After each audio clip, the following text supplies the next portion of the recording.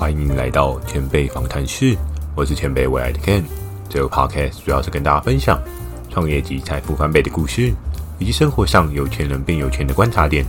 如果你对这类的内容感兴趣的话，也欢迎持续关注前辈未来，给你价值满满的未来。在今天这一集呢，要来跟大家分享中年危机可怕吗？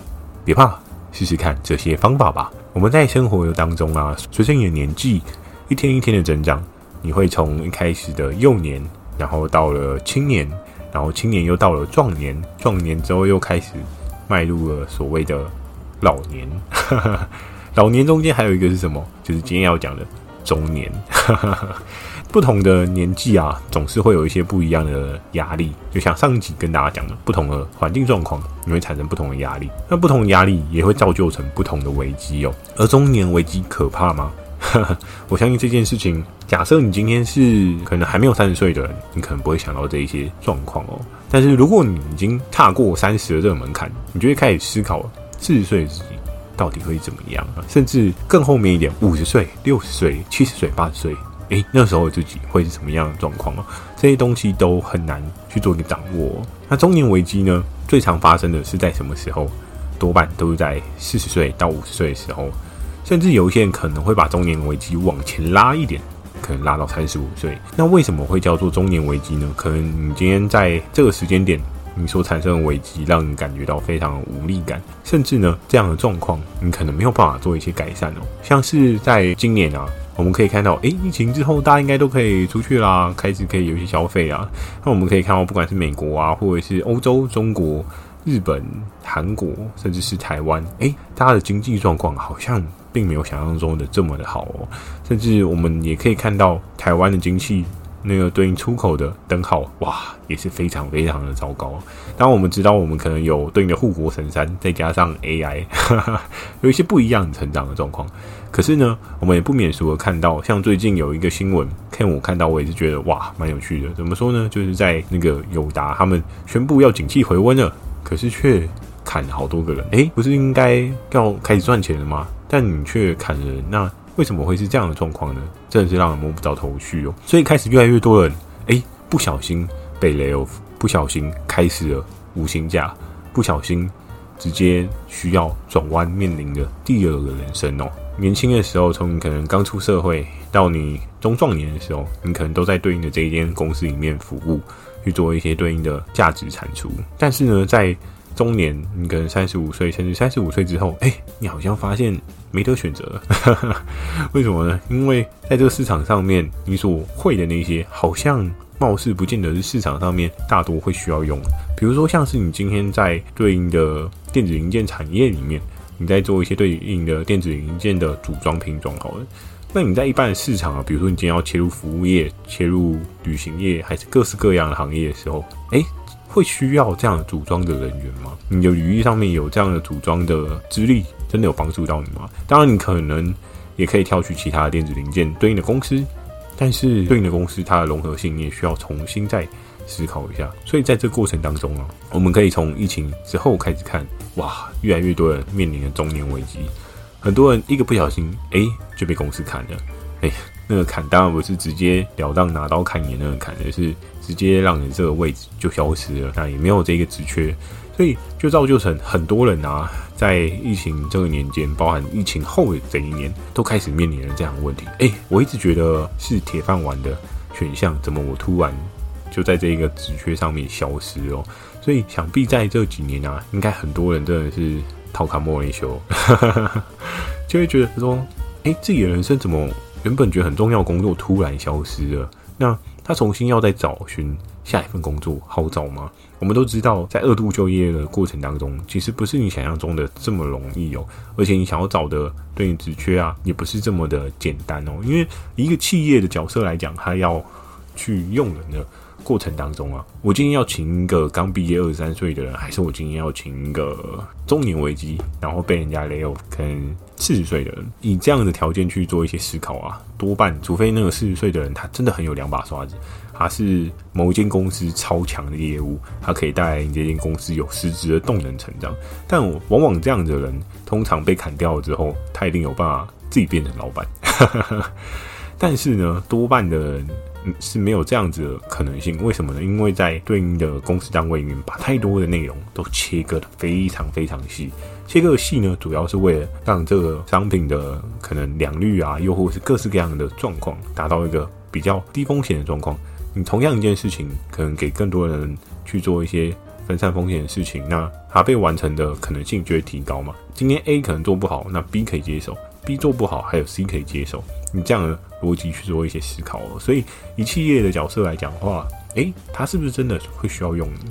所以很多人在这2年啊，当你有了一些岁数啊，我们也不确定这个岁数到底是多少。有的人说35就算是中年，什么时候变那么低？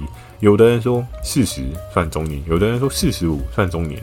那到底是多少算中年？我觉得在每一份工作当中啊，每个人都有不同的量尺每个人都有一些不一样的想法所以我们今天这一集啊，就要来跟大家分享的是说，如果你真的不小心遇到这个中年危机，那当然现在讲的这个中年危机呢，是比较偏向是个人经济状况的，可能环境状况啊。原本想说，扛个40年房贷，那你的薪水是 OK 的 ，cover 的过去了。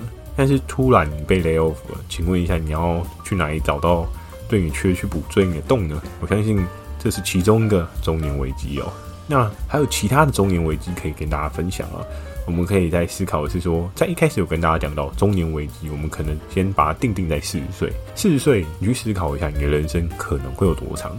当我们知道现在医疗科技非常的发达甚至有人说 AI 的出现，人的年龄会不会可以活到120岁？哇！120岁，牙齿是不是都掉光了？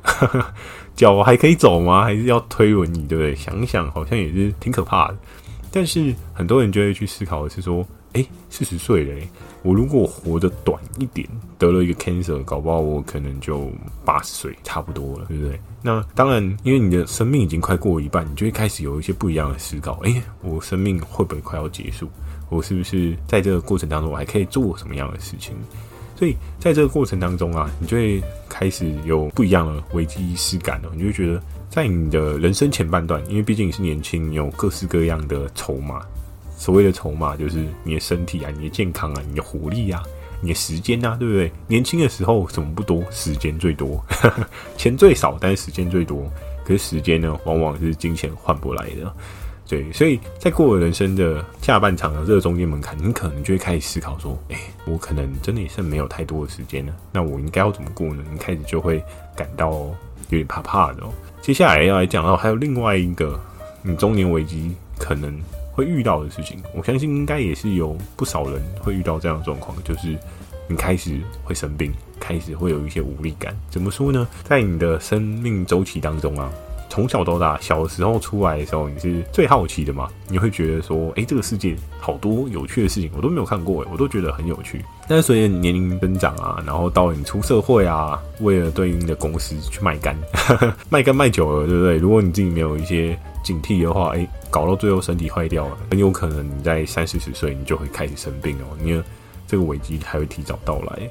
所以在中年危机的时候，也很有可能你会遭遇到病痛的危机。如果你没有将你自己的健康 keep 在一个水位当中的话，其实很容易啊，你就会得到一些现在大家可能常见的一些文明病比如说做久了之后你可能也会肥胖，又或者是你今天没有一些对应良好的习惯，饮食习惯啊，又或者是运动习惯都没有的状况那可能就会造成这样的状况发生所以这个危机呢，其实是有很多的状况会发生那还有呢，就是你今天没有找到方向，真的会有人终其一生他找不到他的人生方向了，十分的迷茫。这样的人有没有？其实也是蛮大多数的人因为多数的人其实还蛮盲从在这个社会当中，他可能不会去想说我自己需要什么，而是看这个社会大家有房好，我也要有房，大家有车我就要有车。我记得我小时候看过一个美国电影，但我忘记他的名字，我觉得还蛮好看的。反正就是一个团队，他们去偷金库，然后里面对应的盗贼，他们就是在讨论，A 盗贼就说，我今天偷到了这个金块，我要买喇叭。然后 B 盗贼可能就说，我偷了这个金块，我要买一个游艇。然后 C 盗贼他今天偷到了金块，他可能想要带家人去环游世界，哇，真是顾家，对不对？但是D 到底他的想法是什么？我的想法就是你们买的东西，我全部都要买一个。所以在这个过程当中，我们就可以看到，其实在这个社会当中，很多这样的人，就是他并没有很清楚自己要什么，所以有时候中年危机也有可能是哇。你到这个时候，你还没有找到你的人生方向，你会开始有点怀疑自己到底有没有方向，还是你会觉得很惋惜，人生就这样白走一遭哦。这也是一个可能性哦。最后一个要来跟大家分享啊，就是中年危机还有可能其他所导致的原因，就是你的家庭组织改变哦。我们可以看到是从比较早的年代，家的组织可能是2个小朋友，2个爸妈，对不对？大家想象的最刚好的就是家的感觉。但是呢，在更早一点，可能还会有爸妈再有个3个、4个、5个，还是6、7、8个，很庞大的家庭组织。但是我们可以看到，家庭组织在现在呢越来越改变，甚至有些人不想生了，所以家庭的组织就会有一些不一样的改变。那甚至说，你今天小朋友啊，他今天毕业了，对不对？上大学了，是不是你的生活当中就空了一块？你小时候你都需要去烦恼他，洗澡了没啊？电视会不会看太晚啊？功课跟得上吗？进度 OK 吗？还是有各式各样的生活上面的需求，你都会在 focus 你的小朋友，又或者是家里的长辈。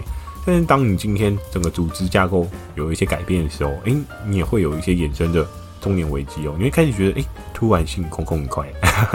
以前都是要做很多事情，现在突然，好像这件事情都没有，时间多了很多，就有点像是小时候的时候，对不对？钱不多，但时间最多。所以这些事情啊，也会影响到你对中年危机的一些意识感哦。你可能也会产生一些忧虑，你会想到说，哇，这样的状况导致我进入一个中年危机。那就像是刚刚一开始最早讲的那个经济的状况，也会让你感到非常非常的有压力哦。所以呢，在这样的这几个状况之下呢，我们或许可以做一些不一样的方向改变哦。你可以试试看接下来要跟大家分享的这些方法哦。首先呢，你要改善上面的这一些状况呢，你可以重新的找到对自己最重要的事情哦。这一个方法呢，其实比较像是针对那个还没有找到方向的事情，因为在你的人生当中，你可能会有各式各样的排序。有的人他可能把家人摆在第一，有的人可能把工作摆在第一，有的人可能把成就感摆在第一，有的人可能把公司摆在第一。像有的创业者，他就把公司摆在第一嘛，我人生什么都可以不要。我可以不跟朋友聚餐喝酒，我可以不做任何的事情，但是我一定要让我的公司变得很厉害，然后甚至是这个业界的 Top 1。对，所以你要重新找到对你自己很重要的事情，到底是公司呢、家人呢，还是各式各样的可能性？所以你就可以做一些重新定位的排序哦。当你今天排序出来真正对你重要的事情，你就可以有一个明确的方向。那也可以改变掉前面所讲到，你可能找不到方向，找不到方向其实是一件非常可怕的事情，因为你没有方向的话，你就是在一个很迷茫的状况去过你的生活。可是你今天如果可以找到方向，那想必你一定可以做一些不一样的改变。前提是你要先把你重要的事情先列出来，从重要的事情去找，绝对会比较快。你不能突然想一想我应该要去学什么，突然又想说不要学什么，我去开 Uber 好了。一直换来换去，其实到最后你也会静不下心，你找不到真的重要的事情哦。然后呢，在接下来你还可以做什么？我们讲到的是，你可以去想一想对自己重要的事情嘛。你接下来如果你真的想不出来，你可以去动一动。怎么说呢？今天当你有做一些运动不管是跑步又或者是你今天去做重训你只要有动有代谢，脑袋有一些不一样的火花。其实有很多人在生活当中找不到灵感的时候，是透过运动去找灵感的，因为在这个过程当中，他可以透过呼吸的调整，感受到不一样的人生境界。可是如果你一直想破头，都是那个样子，那真的不如让自己动动，流个汗，或许就会有不一样的发展。你也可能突然灵机一动，对不对？找到了你新的方向哦。所以千万不要只想不动，那对你来讲的话，并不会有更好的前进可能性哦。好，那接下来呢，要来跟大家讲到你要怎么样改变你的中年危机呢？你还可以做什么事情？这件事情呢，我觉得在小时候大家都会做，但是长大你就不会做了。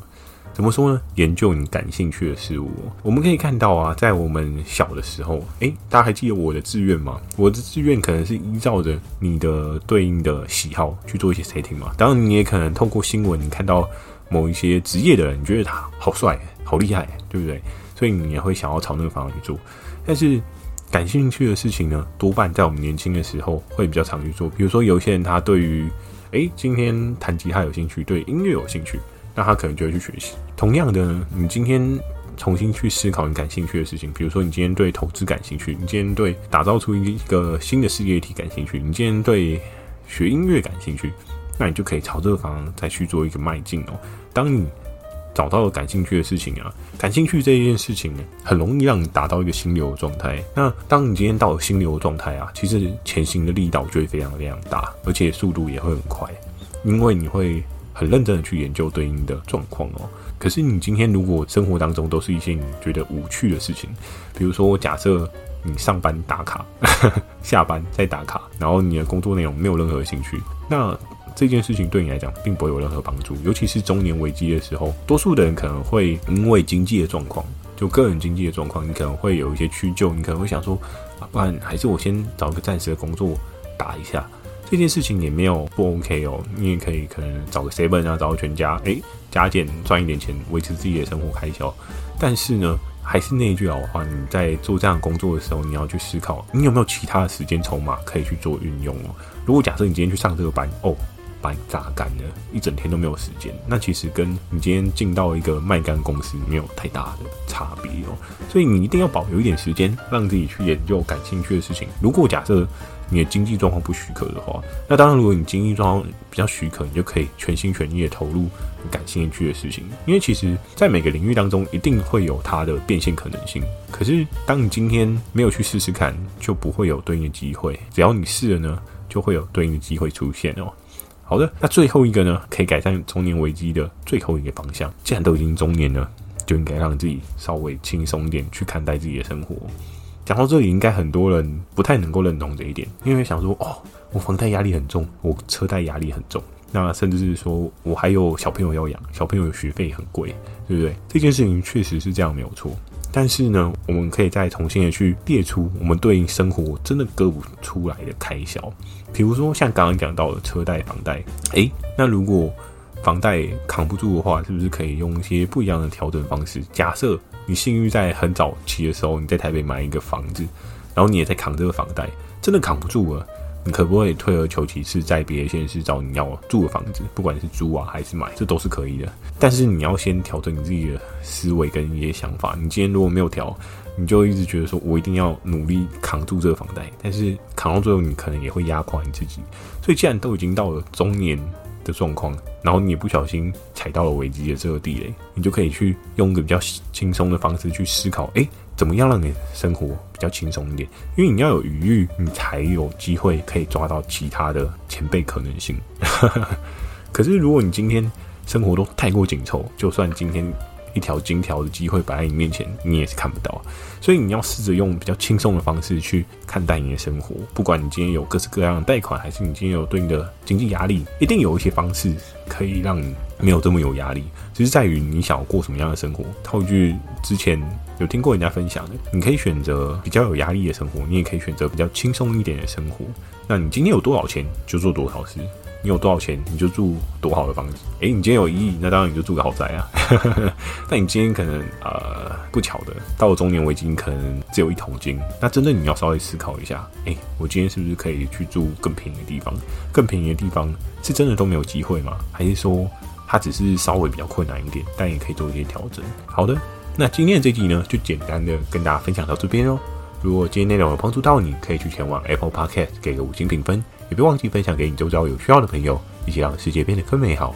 你的支持会是我持续产出好内容的动力。有想要提问的问题，欢迎大家可以到 Facebook 跟 IG 上面留言给我，或是 Meetup First Story 留言给我。祝你有个美好的一天，前辈未来给你价值满满的未来。我们下周1晚上10点见。